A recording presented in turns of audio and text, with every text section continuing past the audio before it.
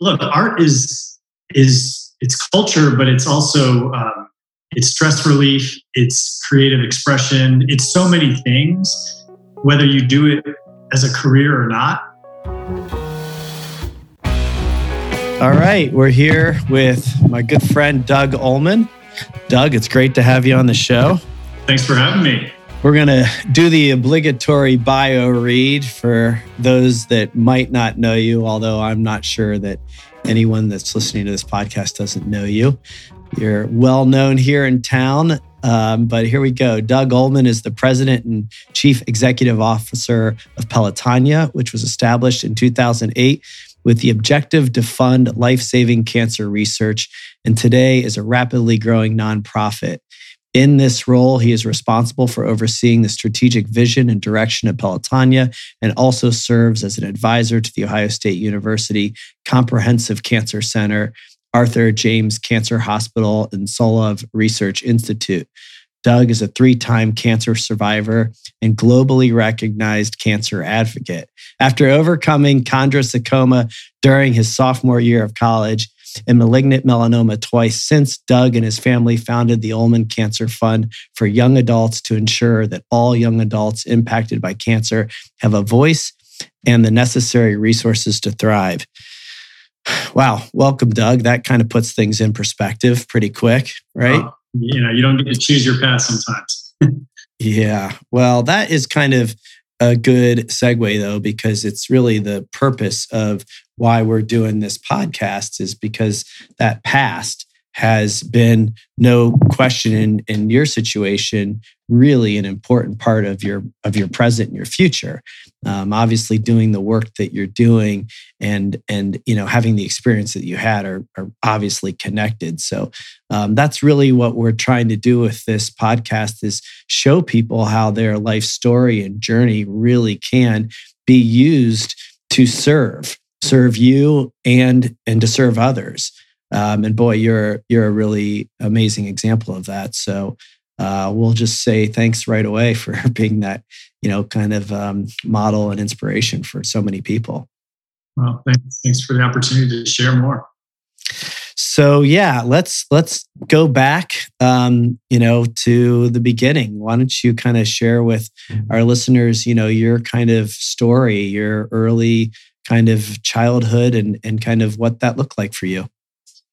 Yeah, I had what I would describe as like a pretty incredible upbringing, phenomenal parents, an older brother, 3 years older. We grew up in a middle-class community. We grew up in the first planned city in America, a place called Columbia, Maryland, where it was built from scratch with the specific intention of creating a diverse place for people to come together. And I know that sounds really cliche and it sounds like, idealistic, and it was back then, 55 years ago. But to us as kids, it was just normal. And it was just an interesting place to grow up, but we didn't know any different. My dad was an estate planning attorney. My mom was an artist and an interior designer. And again, we had just an amazing middle-class American upbringing. Public school, played sports, had friends in the neighborhood, and really looked at life optimistically, and was definitely instilled with the belief that you could do anything and you could make a difference in any shape you wanted or any form that you wanted, and that came directly from our parents. It's an interesting thing. Oftentimes, we'll find ourselves, on this podcast, maybe talking about trauma or abuse or, kind of childhood experiences that weren't so pleasant and how that was, an obstacle, a challenge that ended up serving somebody in their life. It's not, I think, any different to be in a household that's loving and that's modeling, in a community that's modeling all these beautiful things. It's really important that we highlight that too, right? Because good for you, good for your parents. And, obviously you've done good with that. It's not like you, kind of got lulled into some false sense of life just being pleasant all the time, right? but it shaped who you were. Having a very positive experience shaped who you are. And I think that's something we want to highlight. Yeah. I mean, look, I've dealt with a number of, crises, right? And we all do, and obstacles and significant challenges, and we can talk about them. To each of those, I've sort of come with a perspective, I think, based on my upbringing, that anything was possible. And whether that means surviving cancer, or whether that means emerging from a crisis, or whether that means seeing the small sliver of hope in a situation that seems bleak to many others. I don't know entirely where that comes from, but I can tell you a lot of it comes from the place I grew up in and the way that our parents raised us. And, that may or may not be unique, but there are certain times in my life where I've had challenges that they were brutal and stressful and hard. But I also, I saw the light at the end of the tunnel, and I could see the sort of after phase a lot more quickly maybe than others. And again, I don't think I'm special in that, but I do think my parents instilled a belief and an understanding that we can accomplish things in interesting and unique ways. Yeah, and I'm curious. I'm kind of drawn to the artist kind of side of your household, having a mother that was an artist, and want to kind of like explore the idea of creativity with you.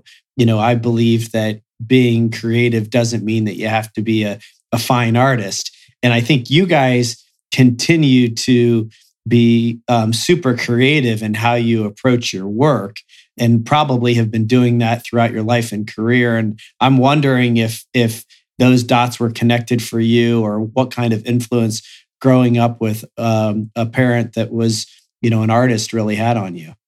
Yeah, no, I think it was pretty profound. I mean, my mom used to come and teach art classes at school. When she was an interior designer, I mean, I became obsessed with architecture, and I would draw only on graph paper, and I wanted to build things and design things. And for a while, thought I was going to go down that path. Look, art is it's culture, but it's also it's stress relief, it's creative expression, it's so many things. Whether you do it as a career or not. I mean, one of the things that's been fascinating recently is my mom draws a sketch every day, at least one. She posts on Facebook every day. And it's her way of getting through this pandemic. And she does a single line sketch where she doesn't pick up the pen from the paper. And she draws one thing with words, with pictures, faces, whatever, every single day. And people now look to it on Facebook, her friends, as like hope and inspiration and optimism. And we grew up around that. We grew up around using art as a way to express feelings, or a way to express your situation. I don't think I've ever really thought about it necessarily, or connected that dot in a deep way, but it was interesting to have sort of an attorney and an artist, and sort of the two very different disciplines. Mm-hmm. Yeah, I want to kind of come back to the architecture piece. I'm curious about that, but tell me a little bit kind of, so how does it go from there? So, what was it like as you kind of progressed through school, high school?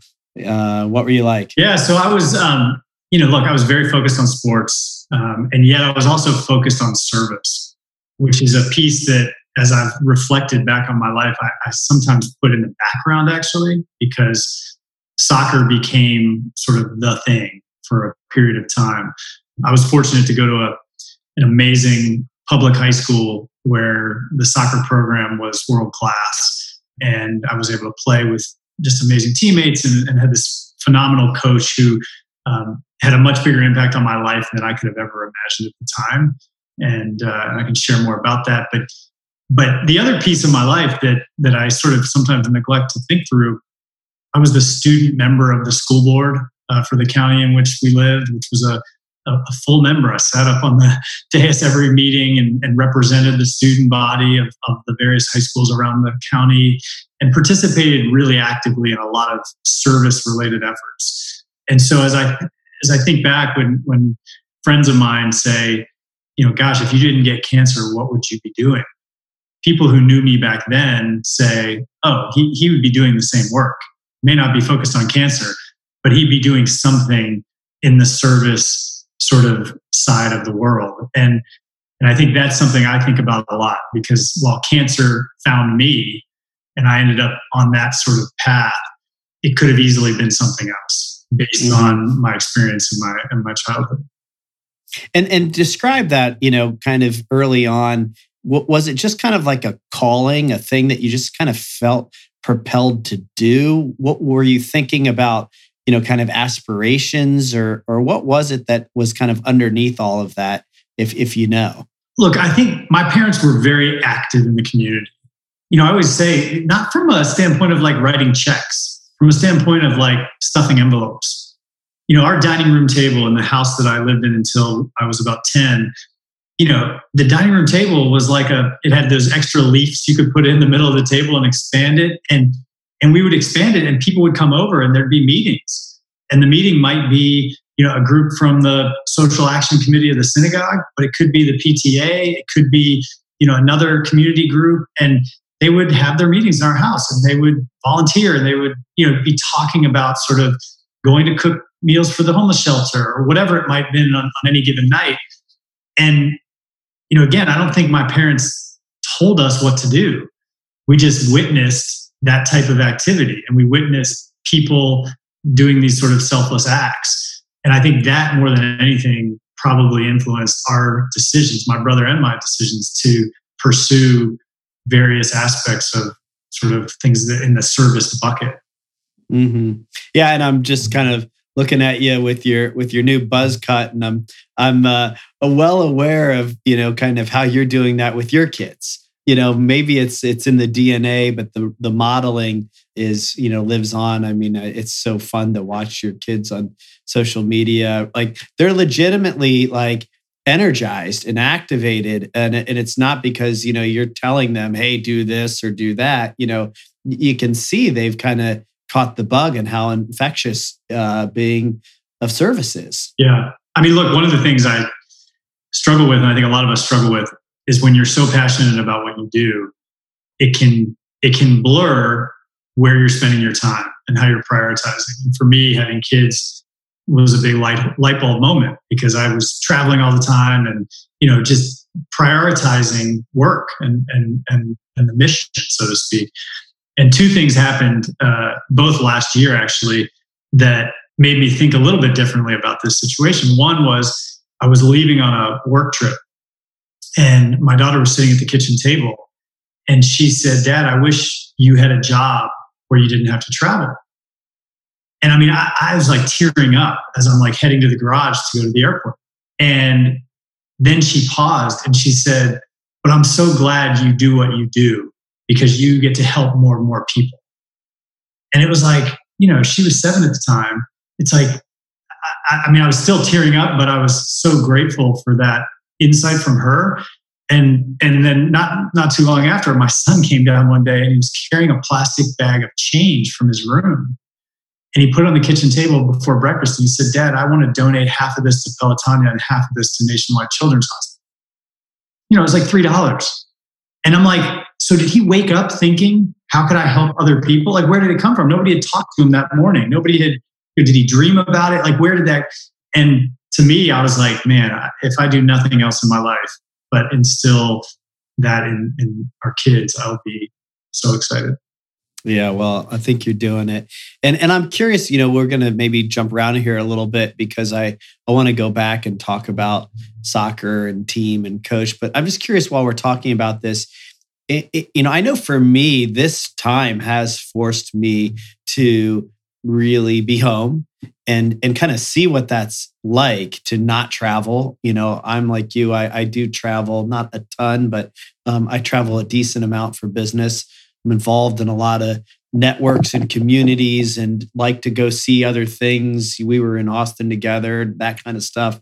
But I really hate being away from my family and seeing kind of what it's like to be home every night for dinner and to be able to hang out and watch movies late and, exercise and be active and laugh and take walks.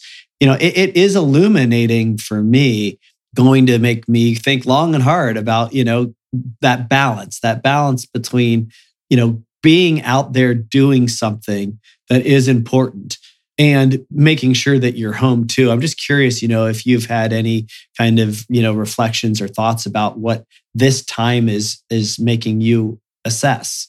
Yeah, no, I thought about it a lot. I mean, I similar to you. I mean, I start to think through, hey, that trip last year, was that really critical? Could I have done that on Zoom? Could I have done that by phone? I think a lot of us are thinking that way. And, I've always believed that there's this false sort of narrative of, we're in the quote prime of our professional lives. And yet it's the only period of time when our kids are in our homes. And like, how do we prioritize the fact that I have 10 years left with my kids in my house? And why are those 10 years supposed to be my most successful professionally? And I think this period of time is highlighting the fact that maybe we've got it all wrong. I mean, yeah, we've talked a little bit about this, and there's like this idea that we do all the most important things when we're least prepared.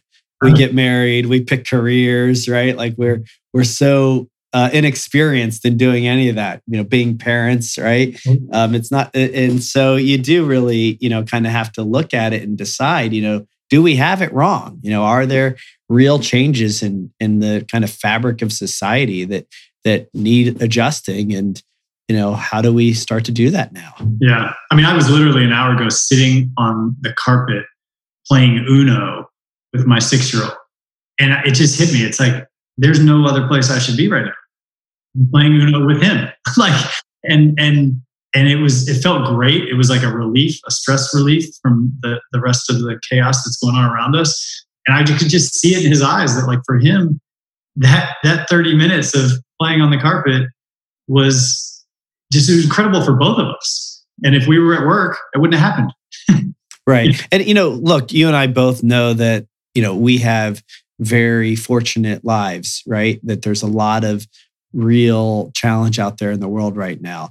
People that are sick, people that are unemployed. I mean, it's tough times. We have the luxury of being able to have the experience we're having. Still challenging, still hard, in our own way. But, it is what it is, and kind of similar to, your experience as a child, our experience is what it is right now. And really learning and making the most of it, I think, is really important. When you're sitting down playing Uno with your 6-year-old, yeah, you're creating quality time for them, but that's energizing for you too. Totally. That's charging your batteries to go out and do your work. Totally agree. Yeah. Okay, so let's go back a little and talk about soccer. I'm curious, you mentioned your coach, you're playing at high level, and, that's got a kind of a whole set of learnings there. Tell me a little bit about that. Yeah, I was fortunate, again, from a young age to be afforded the opportunity to play on a lot of different teams and travel and literally travel the world. And when it came to high school, it was an interesting situation because we had this public high school. The town that I grew up in, a few years before I went to high school, was named by Sports Illustrated sort of the soccer hotbed of America. And so it was a big deal, and every kid wanted to grow up and play on the teams at the various high schools. And we had this coach who, in a loving way, I'll describe as sort of the Bobby Knight of high school soccer. People who played for him tended to love him. People who played against him thought he was maniacal and over the top. And he did a lot of things that were dramatic. And again, at the time, they seemed harsh and different and overbearing. But looking back, I learned so much. So I'll give you an example. In order to try out for the team, you had to juggle the ball 150 times on your feet. And so when you showed up on the first day, he'd say, everybody line up, and you got to juggle the ball on your feet 150 times. And after you did it, he would say, congratulations, now you can try out for the team. And people would say, wait a minute, I did it. And he'd say, well, no, that doesn't mean you're any good. That just means you know what discipline is. That just means you trained for it. That just means you spent all summer working towards a goal. And now I know you have the mental toughness to achieve something like that. And it was just these small things that he did that again, at the time we saw as nuances or nuisances, I should say. But they were profound. I mean, another thing, I'll give you an example. He would say to the he would say to the kids on the first day of tryouts, if your parent, now mind you, he was the science teacher at the high school as well, one of the science teachers. He would say, if your parent ever speaks to me about soccer, you'll never play again. So every kid was mortified, would go home and tell their parents, whatever you do not say anything to him about soccer. So the parents stayed away from him. He got to do his thing. And, there was lots of other things around mental toughness and mental errors. He forced us to run a hill 25 times every time you made a mental error. And a mental error was doing anything that you knew how to do that you didn't execute, because it's just concentration in his mind. So if you kicked the ball out of bounds and there was nobody on you, that was a mental error. You didn't concentrate. You knew how to keep the ball out of bounds and you didn't do it. And during the game, he would keep track. And the next day, you'd have to run this hill, sometimes 75 times, 100 times, whatever it was. All that to say, it was an important part of my life. He was an important part of my life. And not to brag at all, but through my freshman and sophomore year, we didn't lose one game. So we won every game. We won the state championships. And then heading into my junior year, we were ranked number one, supposed to win it all again. And I ended up with two other players getting into a whole mess of trouble, which was really my first, I guess, real challenge, so to speak, or at least public challenge. But the short... Okay, well, this is good because I don't know Doug the troublemaker. I know Doug the man of service and upstanding citizen and unbelievable dad, husband, friend. So let's talk about Doug Trouble just a little bit. I'm curious to hear that story. Look, we all have our faults and challenges, but essentially two of my closest friends and teammates, one of whom was on the Olympic team at the time. I mean, amazing players and people. We decided to go to the homecoming dance. We decided to get somebody's sibling to buy us alcohol. We were in the dance at the school, and we get called out into the hallway. And lo and behold, there were undercover police officers in the parking lot, and they had spotted beer cans in our car. We got suspended from school. We got kicked off the soccer team. It was on the front page of the Baltimore Sun. This was, again, the number one team, the three best players, or three of the best players, not the best players. And, we thought our lives were over. It was our junior year. We thought we'll never play college soccer. We'll never get admitted to college. How could we face anybody in the community? How could we even come out of our homes? It was devastating. I mean, it was our fault. We made the mistake, but it was a low point for sure.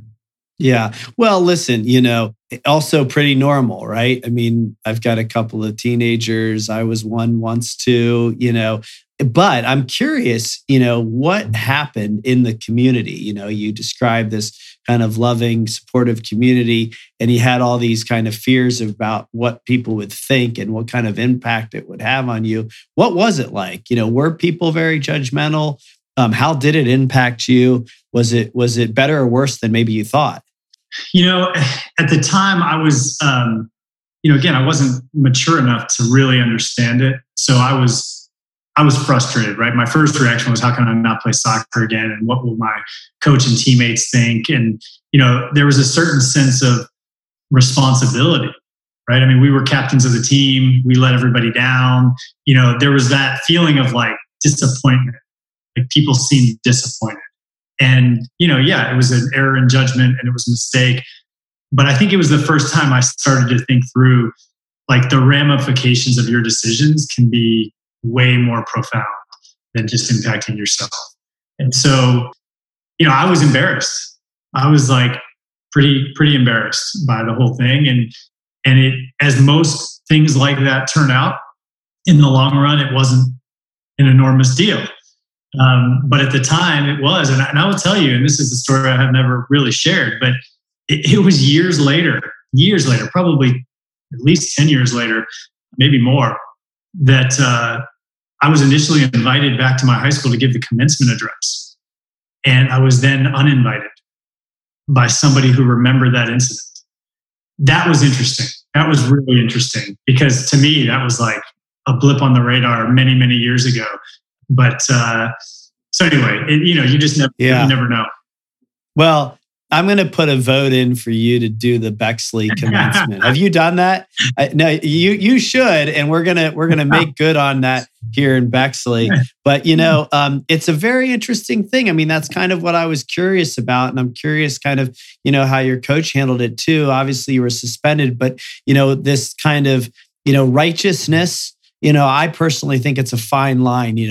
There is such a thing as tough love. There is such a thing about driving for results and discipline and teaching. And then there's also we got to love people for their imperfections too, right? And what you did is a pretty normal thing to do for a junior in high school. And not that it's okay, not that it's right? But you didn't commit a crime that you shouldn't be able to overcome and be forgiven for. And so I'm just curious kind of what that, means to you. Well, I think, look, it was interesting because my coach Sarah, who again was a disciplinarian. I mean, I was frankly more scared of facing him the next day than my parents. I had no idea what he would do.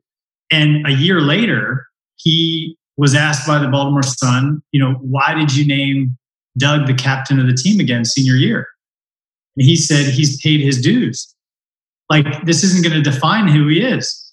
And the three of us who were all in that incident together, we all went on to play college soccer, and it didn't define our lives. And at the time we thought it would. And I guess that's maybe one of the messages is we're not defined by one, experience, even though in the moment it feels very much that way. Yeah. Yeah, good. So you did go on, you played college soccer, right? Yeah. And so tell me a little bit about kind of next. You talked about, the architecture and you're playing now college athletics. What was that experience like? That time in your life? Yeah, it was really humbling. So again, my parents are amazing people. And one of the things that I will never forget is during the process of deciding where to go to college, my dad and my mom, my dad in particular, one night said, you need to go to college where if you break your leg and never play soccer again, you're going to be the most fulfilled. And there were lots of opportunities to go to lots of different places. And I ended up at Brown University with an amazing young coach and some amazing friends and players and teammates. And lo and behold, I was diagnosed with cancer, a year later. So the summer after my freshman year. And so it wasn't a broken leg, but the prophecy of you got to go where you want to go and where you're going to feel comfortable and be around people that you want to be around. But I will tell you that the freshman year of college was humbling because I wasn't good enough athletically compared to my experience in high school. So, it was just a humbling, being 18 and playing against 22 and 23-year-olds was a lot harder than I expected. And I didn't perform as well as I wanted to. And my focus after my freshman year was really to come back stronger. And I trained all summer and then ended up through a series of flukes being diagnosed with cancer in August of 1996. And, it was a really challenging time, as you can imagine. But I think one of the biggest challenges was that I had no symptoms. And so psychologically, I was in the best shape of my life. And psychologically, I didn't feel sick. And so to discover that you're sick when you don't feel ill is a really hard thing for anybody, much less somebody who's 19 years old, who has this sort of unfettered optimism about the future and sort of what they want to do. So it was between the humility of not performing athletically and then sort of striving to get better and improve and then being sort of knocked down by the diagnosis. It was a transformational period for sure. Yeah, and if you don't mind, I'm curious just to kind of have you expand a little bit on what happened. You don't have symptoms. You said it was a series of fluky events that kind of led you to the diagnosis. I'm curious, about that, and then also, we've all sadly, had experiences with people that have had that, you've got cancer conversation. In 1996, that was a different conversation. Also, sadly, right, that is a little more of a common conversation today or experience today. But what was that like for you, and kind of how did that come to be? Yeah. So again, a series of things had to happen for me to even discover that I was or be diagnosed. Essentially what happened was, it was early August 1996. I was training all summer. I had several friends from home who also played at Brown. And so we were training all summer together, and a bunch of other guys in the neighborhood. And one night we were at my parents' house and sitting on the couch. The Baltimore Orioles game was on. I remember that. And my brother, who is 3 years older, at the time was working on Bill Clinton's campaign. And he was traveling from state to state, and he was sort of just all in on the presidential election. But he happened to be home that night, and he would just sort of pass through when he had time. And we're a very competitive family. And so I said to my brother, I'm like, you look like you're out of shape. You need to get in shape. And he probably said, all right, tough guy, like let's go for a run. And so we went for a 3-mile jog through the neighborhood. And it was an August, humid, hot, like muggy night. And I'd had childhood asthma. And when we got back to my parents' house, I was just wheezing and I couldn't figure it out. Like it was abnormal. And after about an hour, my parents were like, it's weird. Maybe you should go to the emergency room. And I was like, no, I'm fine. It'll pass. And like an hour later, my parents were like, no, let's go to the emergency room. So we went, and I'd never been sick. I'd never really been to the hospital. I never really had any issues.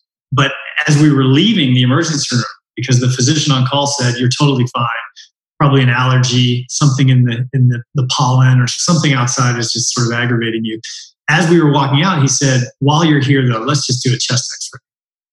So he does the chest x-ray. I'd never had one before. And he looks at it and he says, you're good to go. So I go home, I sleep, I wake up, I feel totally fine. I was coaching soccer at a youth camp. So I went to coach that day, and I came home at about 2:00, and there was a message on the answering machine at my parents' house. And it was our family physician. And Dr. Millis said, I was in the hospital today visiting another patient, and they notified me that you were in. So I went to radiology and I looked at your x-ray, and he said, you need to have a CT scan immediately. And what he saw, again, this is 96, so the technology was like a lot different than it is today. All he saw was a tiny shadow behind my heart. And he thought I had a massive heart condition. And so he said, I made you an appointment for this afternoon. My mom and I drove over and had the CT scan. And all I can remember, and this says everything you need to know about my mom, was that as I was sliding out of the machine, through a glass window in the corner of the room, the technician was looking at a computer screen, and my mom was standing behind the technician. The technician was pointing to the screen. I have no idea how she got back there. I have no idea how she convinced them to let her get back there. But the point is, he was pointing at this mass that was growing behind my heart and in my rib cage. And so at that time, it took another twist. At that time, they said, the chances of this being cancer are 2%. 2%. Because you have zero symptoms, you're not ill. It could have been there for years, causing you no problems. They said, but you should probably have it taken out. And I went to the first doctor, and he said, you know what? If you want to go back and play the soccer season and come have the surgery over winter break, totally fine. We think this is not cancer. We think it's slow growing. You'll be good. And I thought about it, and then I was like, I can't live knowing there's something that shouldn't be there. Had the surgery, and the pathology was sent around for review by a bunch of people. And about 2 weeks later, I sat down with my parents and a doctor in Baltimore, and the doctor said, well, it's confirmed you have chondrosarcoma. And it's very rare. That's why they sent the pathology around. And so anyway, all those things had to happen. I mean, I had to go to the emergency room. The doctor had to order the x-ray. My doctor had to be there the next day. I mean, all these things. I had to choose to have the surgery. And then, so on the one hand, I felt really fortunate. And on the other hand, I was told 98% chance this is cancer. And the other thing I would say too is that, as you mentioned, it's more prevalent now. We as you get older, more people, you experience the disease in different ways. But the reality was, at 19, I didn't know anything about cancer. Right. I was so naive. I mean, I didn't know anything. So it was scary, but it wasn't scary because I wasn't educated. That's interesting, because I would have thought, not knowing anything about it at that time, would have made it scary. Yeah. More scary, but you were saying you didn't even really know enough to know how scared you should or shouldn't be. Yeah. I mean, it was definitely frustrating. Mm-hmm. It was also scary, but it was more of like, frustration. An inconvenience. Yeah. It was like, wait a minute. I was healthy last week. Now I had part of my rib cage taken out. I can't laugh and I can't sit up straight and I can't walk. And I'm supposed to be in college having fun playing soccer. Right. All for something that a week ago I didn't know anything about and I didn't know existed in my body. So it was a real look. At 19, you're coming of age. You're supposed to be independent. Yeah. And now you're relying on everybody else. Yeah. Yeah. And I don't think I knew that you were a 3-time survivor. So tell me, kind of how that went for you. You got the surgery, you were treated. Did you have big gaps in between having your second and third bouts? So I was really lucky. Because they caught this first tumor early and were able to surgically remove it, I was able to go back to school. And my parents said to me, they said, look, you can stay home if you want, but all your friends are going back to school. So if you want to sit at home, you might be miserable. But if you want to go back to school, even if who cares about your grades, who cares, but you'll at least be around your teammates, you'll be around your friends and in that environment. And it was the best decision I ever made because it got some sense of normalcy back quickly. And it wasn't until the spring of 1997, so essentially, 8 months later, that I was diagnosed with melanoma. So a totally different type of cancer that they probably never would have sort of been scanning for had I not had the first type. And then 3 months later, I was diagnosed with invasive melanoma. And so the 3 diagnoses all came between my 19th and 20th birthdays, all within 10 months. And to be honest, the second and third diagnoses were caused more fear because I thought I had emerged. I thought I had gone through this thing, and then it was like, wait a minute, no, now you have something else, and I didn't know anything about that. I had learned everything there was about chondrosarcoma. Now you're telling me some other name that I don't understand, that I don't, have a good handle on, and it just it created just a roller coaster of huge ups and downs. Yeah, I can imagine. I mean, because now you're you can maybe think it's fluky one time, 2%, but now you're getting hit a couple of times and you're starting to worry, is something going on with my body that's concerning, scary here. Yeah. Well, pretty powerful stuff, to kind of put things in perspective, as we said earlier, when you have your health, you've got a lot. And, at that age, when it is supposed to be a really kind of joyous, happy, free time in life, to be dealing with some, real serious stuff, is not a small thing at all. But obviously, you've overcome that. You moved your way through college and kind of into the world of service. And I know we've talked and met some of your colleagues along the way. Tell me a little bit about kind of what happens after college and how you started to kind of work yourself into the career that you're in. Yeah. One thing I would say that I learned through those 3 experiences, and I think probably anybody who's been through something like that understands, is that you try to keep some semblance of control over things you can control. And I think that's played a role in sort of things that came sort of professionally or crises that I've dealt with since. But this idea that when you have cancer, you're actually not in control of so many things, but there are certain aspects. And the only reason I bring this up is that, when I was in the sort of throes of college and all these diagnoses, my roommate, who to this day is a great friend of mine in Colorado, he had to put up with some crazy behavior, because I went from being nonchalant about a lot of health related things to being vigilant about everything. I mean, fresh squeezed carrot juice, spinach, meditation, at the time tapes, how long ago that was. But I wouldn't go anywhere where they were smoking. nowhere. People were smoking, I would leave. I couldn't be around. And so part of that was a mechanism of control. It was like, I can only control certain things when the world is sort of swirling. So anyway, post diagnoses, when I was in college, about a year after my third diagnosis, I got an email from Lance Armstrong, who I didn't know and didn't sort of know anything about, but he had just finished his cancer treatment, and he just dropped me a line on email. And that's sort of what led to a 2-year back and forth with him, almost like a pen pal relationship.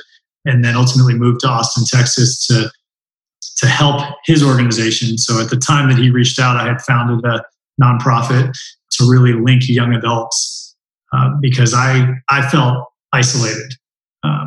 And, when you're 19, it's very different than being 5, and it's very different than being 50. When you're 5, you got your parents. When you're 50, you have your life experience.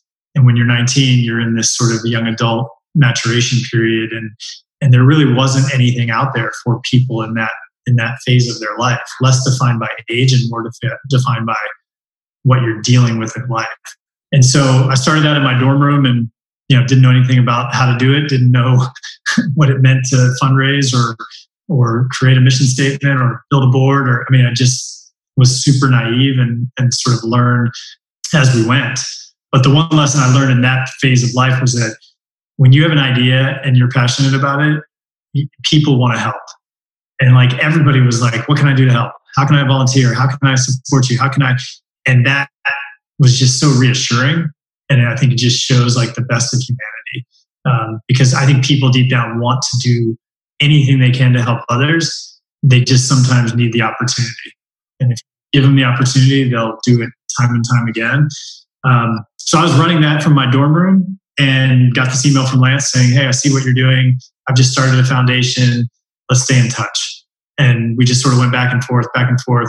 And then he asked me if I would. I'm just curious. Do you know how he found you? How did he see what you were doing? Yeah, I do. It's a small world. There's a sports writer for the New York Times who was a Brown University alum. Mm-hmm. And the Brown Alumni magazine did a big feature on my situation. And this New York Times writer literally cut it out and sent it to Lance. Wow. Said, you should read about this kid.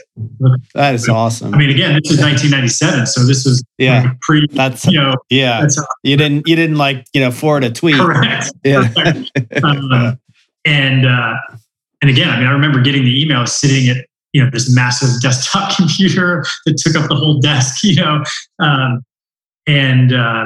that's how it started. And I always say, Lance, for all that he accomplished, and people have their varying views on him, obviously, but the authenticity, and it's ironic that I use that word, but the authenticity through which he reached out to me in 1997 is something that I think very few people ever had a window into. Yeah, well, it's an interesting thing. Let's talk a little bit about Livestrong and Lance and that experience, because, I'm not sure what kind of the current memory or kind of dialogue is around him and what happened. It's kind of funny because I don't know if you're watching these, The Last Dance, the Chicago Bulls, right? So, I'm watching my kids. I'm watching it with my kids, and my kids are kind of doing a lot of debating about LeBron and Jordan and who's better.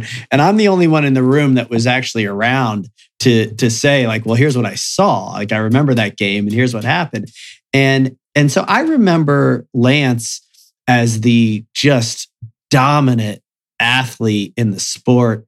I wasn't really following cycling, but he for a lot of people made it a household thing to watch, to know about. And then Livestrong also, comes on the scene as this phenomenally innovative nonprofit, that's got just tons of popularity and traction. And there was a lot of good that was done. And, obviously there's, a human that's flawed, that, made a lot of mistakes and maybe, hurt a lot of people. There was a lot there. You were there firsthand. But, in my experience, kind of similar to what we were talking about earlier, both can be true. And I'm not sure kind of, where people have landed on all of that, but, you were there firsthand. So I'd love to hear kind of your, experience. Well, look, I think for many people, there's an ethical dilemma. It's like, how do you weigh the good and the bad? And there's a lot of good and there's a lot of bad. And, if I've always said, if you were somebody who was sick or had a family member who was sick and the foundation helped you, you could care less about the other aspect. And if you were a hardcore cycling fan and never sort of knew or interacted with the foundation, you might have a totally different view. Like, everybody's sort of on this spectrum. And I think that's what makes it so challenging. It's interesting you bring up The Last Dance, because I was having the same debate with some of my friends recently. And, we did a lot of work with Nike over the years. And I never will forget this, but in a meeting at Nike once, somebody said, there's a difference with the one-namers. And I sort of looked at him and he said, Michael, Tiger, Lance, Mia, like all these one-namers. And what this person said is, he said, those people don't want to win. They want to crush you.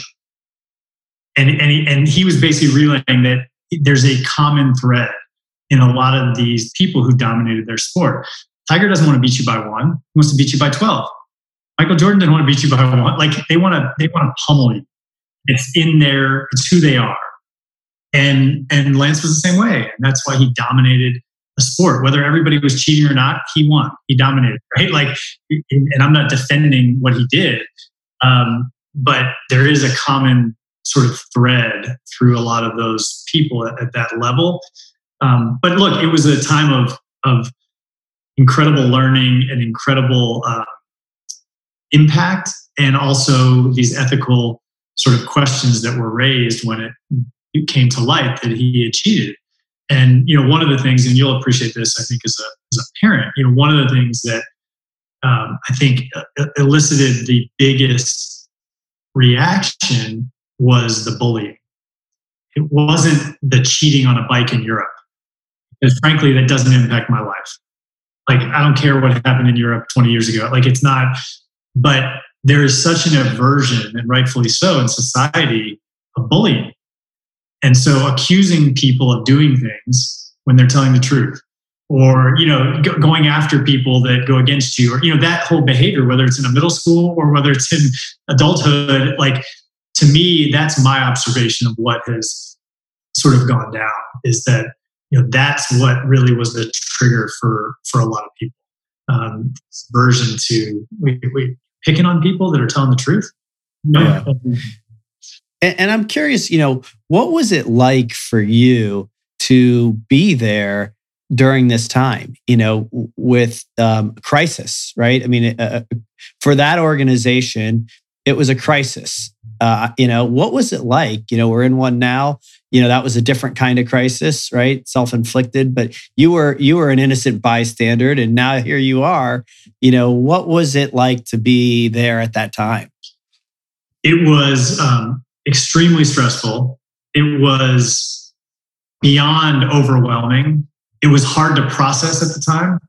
It drove, this downward spiral of like not eating well, not exercising, not sleeping well, like losing weight. Were you shocked by what was happening? What was, or did you kind of see Lance's other side that people didn't see and not surprised? What was your reaction? Well, so good question. So the reality was that the way I described it is the clouds were getting darker.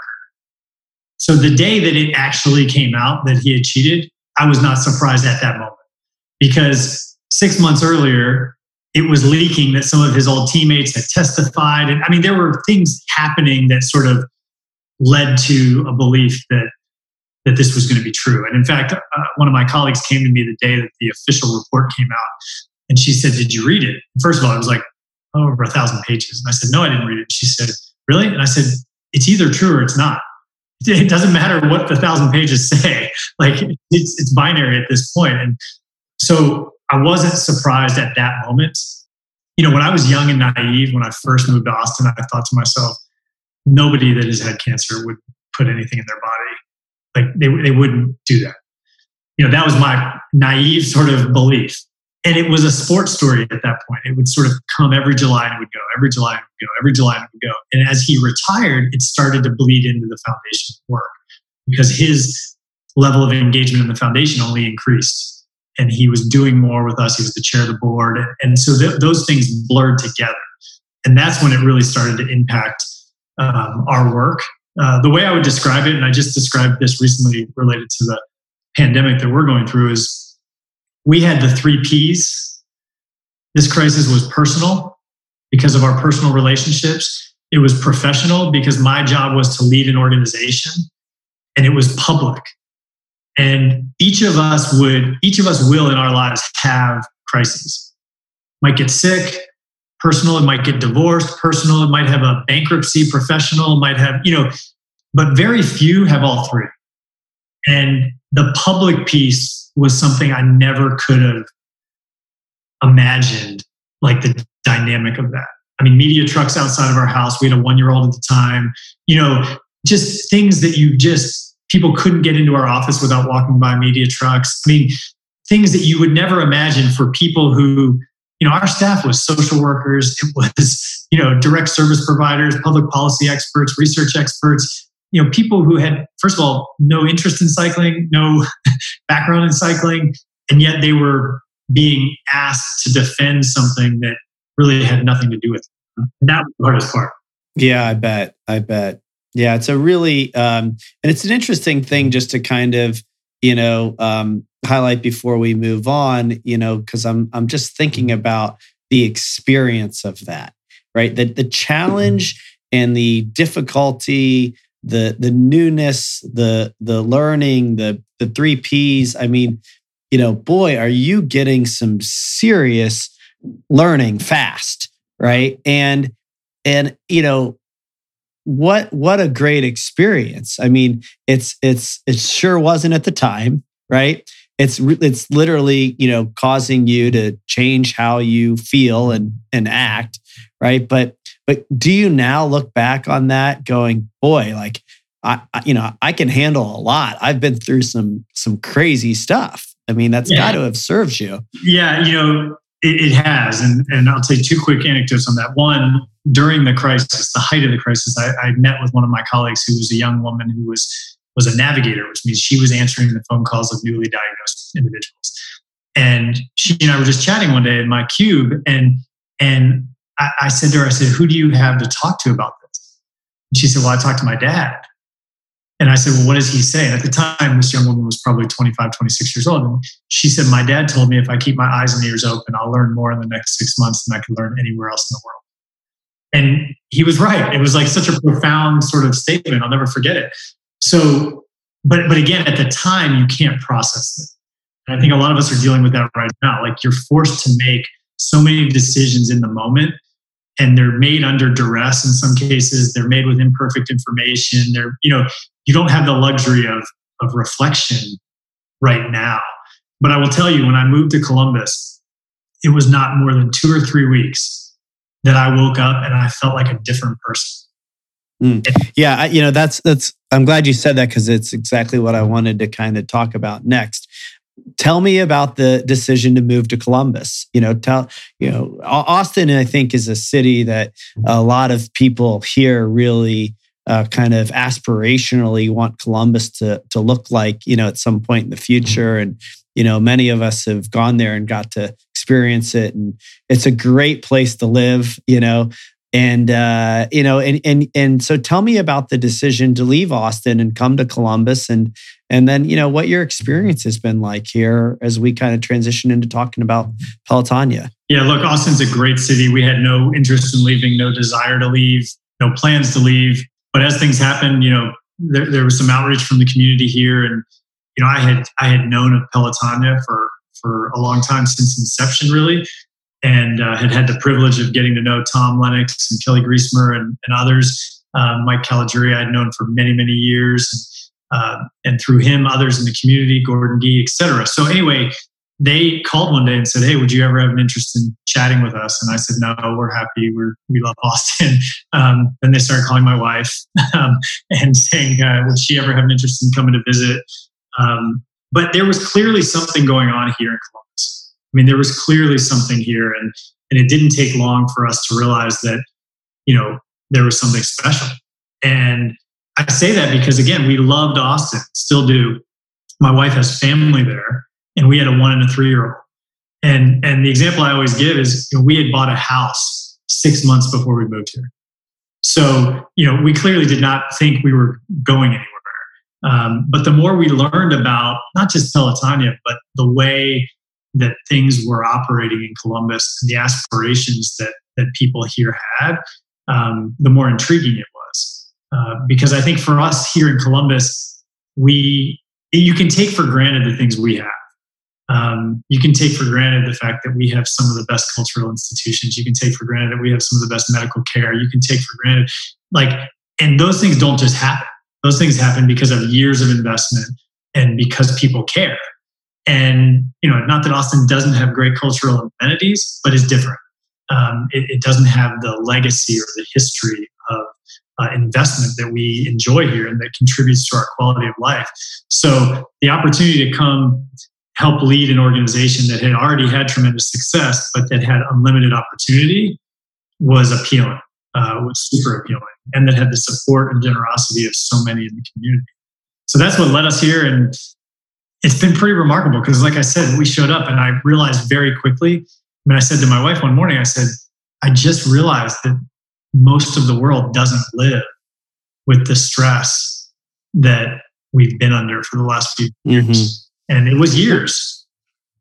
Yeah, well, listen, I think it turns out to be a really win-win for everybody, right? Because there's not that many opportunities. I don't think, you know better than I do, that would have kind of matched that exact skill set that you had, right? And boy, there wasn't that many people that really knew how to take Pelotonia to where it is today. So, for you and for Pelotonia, I think it's been, a real win. And then there's the broader win for the community. There's the broader win for the cause. It turns out to be a phenomenal thing all around. And I think, we're all really fortunate that you're doing what you're doing. And I'm curious, I would have liked to have asked you this question before the pandemic. So I'm going to kind of ask you, both as a before and after, what does the future look like? What kinds of things were you guys working on? What kinds of things, I know a little bit from just being involved in the Momentum Fund that there is a real set of innovation and creativity and a real kind of, let's not just, rest on what we've done. There's a forward thinking mindset in the organization. There's new leadership, Joe and others that have really stepped up. There's a lot of great stuff happening. And then obviously we've got a pretty big pivot now. And I think, this podcast will release, in time with your announcements. So, maybe you could talk a little bit about both, those paths, long-term and maybe, for this year. Yeah, absolutely. Look, one of the great things about Pelotonia is it's always had a vision to be bigger and better and improve. And that's driven by the board and driven by our partners and people who are super generous like you and your colleagues and your family. So I think, look, we've always had big aspirations. We've always known that Pelotonia was way more than a bike ride. It's a community of people trying to do something that none of us can do on our own. And I think that's the essence of human nature. What can we do together that we can't do on our own? And that's why this has been successful. This has not been successful because people love spandex and they love to go, ride their bikes as fast as they can. That has much less to do with it than the community building aspect of it. It's actually been successful in spite of the spandex. Exactly. So, I think what this has done for us in a very positive way, and there aren't very many positives from this pandemic, so I'll preface this. It's expedited and provided urgency to things that we always wanted to do, that we may have put on the back burner. We may have thought we don't have time, we don't have the money, we don't have the resources, we don't have the team, we don't have whatever it is, because we were so busy doing what we were doing. And this has forced us to slow down and say, you know what? this is the perfect time to go all in on that. So whether it's a new digital strategy to engage people in a more seamless way, whether it's to get beyond just having the ride be the focal point of the whole year. The ride is supposed to be the reward for months of training and fundraising and engagement. And so those things need to continue to happen. And our mission, I would argue, is more important today than it was 3 months ago, because people with cancer are more vulnerable. They're at higher risk.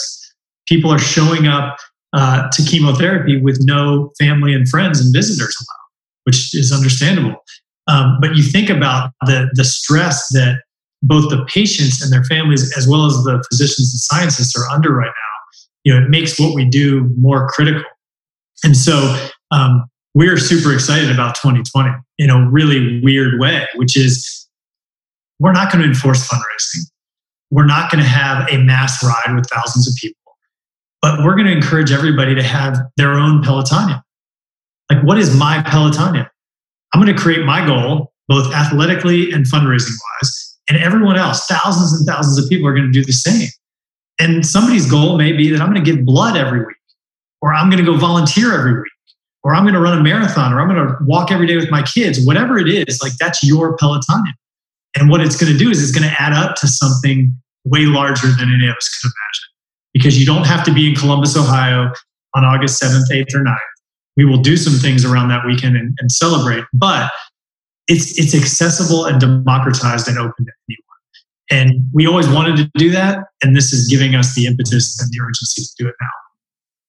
Yeah, I think maybe it's because it's fresh in my mind. I watched the Silver Lining Playbook movie last night with my son. And, I think it's okay for us to talk about silver linings. And, I'm just sitting here thinking selfishly, I attempted to be a cyclist.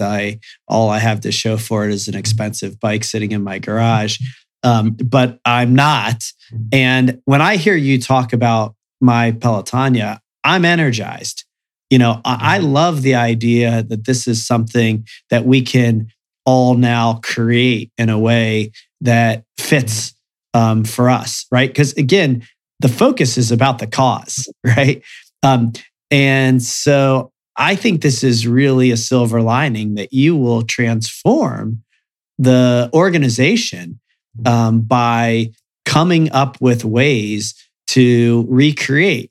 I love that you said, we are not canceling. We don't cancel. That's not part of who we are. That language I thought was really powerful. You're just going to do it differently. You're going to adapt. And I think that's really, really a great, important message to send, both about the race, the organization, and about kind of life, and fighting the cause. You can't, cancel is not an option. Adapting, let's, come together, let's figure it out, is pretty a phenomenal message to be sending. Yeah, look, I agree. We decided early on, and I'm really proud of our team because the creativity and entrepreneurship that they're sort of showing is phenomenal. We decided early on there are two words we're not going to use. We're not going to use cancel, and we're not going to use virtual. Because as things play out, virtual has become, in my opinion, overused. Everybody's saying we're going virtual, we're going virtual, we're going virtual. Like, what does that mean? And in Pelotonia's case, it's about human connection. And it's about doing something, setting a goal and trying to achieve something, whether it be fundraising, physical activity, whatever it might be. And that's not going to be virtual. Like we're going to still do those things. We're just going to do it differently. And look, we're very lucky. We're lucky that we have our funding partners who, support the organization to allow us this flexibility and time to be creative. And I think we will emerge from this way stronger than when we went in. And I wish I could say the same for everyone. And I know that's not the case because the economic and health uncertainties right now are massive. And we don't take that, we take that very seriously. And so, all that said, we're all in. We're not canceling. We're sort of doubling down in a way to try to have an opportunity for more people to participate in whatever form or fashion they want. Yeah. Well, congratulations. And, it's, I think, a testament to your journey. This is kind of the point, again, of this podcast, is to really kind of let people see how things have unfolded. And there's certainly been challenges along the way. Some of them, life-threatening, and some of them, kind of scary, and some of them really beautiful and positive, as we kind of started out talking about your parents and your community, growing up where you did, where there was this kind of embodiment of what it meant to be a part of community, to be of service. And then, as you experience the crisis, with Livestrong, to find yourself here today doing what you do, you've been built for it. This has been your life. You're ready, and that's why I think you have the organization that you have, the team that you have, the support that you have, and that's why this year will be a great ride and really transformative year for Pelotonia. So that is all awesome. Thanks, Doug. I appreciate you taking time to share that story. We love having you at Gravity. Having your headquarters there means a lot to what we're trying to do with that community, bringing people together to collaborate, to try to make a difference in the world. And you guys are an important part of that. And any final thoughts or anything you want to make sure people know about the ride? Anything else that you want to share with the audience? No, look, I appreciate the opportunity, and your support and friendship and collaboration has been meaningful. And look, I think we're all fortunate to be in a place that cares so much. And, in each our own way, there's so much we can do to lift up the broader community. And at a time like this, we have to. It's our responsibility to do whatever we can. And Peloton is a very small part of the overall work, but we're honored to be headquartered and based and focused here in Columbus, Ohio. Awesome. All right. Thanks, Doug. Appreciate it. Thanks, man. Thank you for listening to the Gravity Podcast. Please subscribe to the show at Apple Podcasts, Spotify, or wherever you listen to podcasts. To learn more about the entire Gravity Project, please go to gravityproject.com. Please check out the podcast on Instagram at The Gravity Podcast. Music heard of the show is provided courtesy of Kyle Lamoro and Oliver Oak.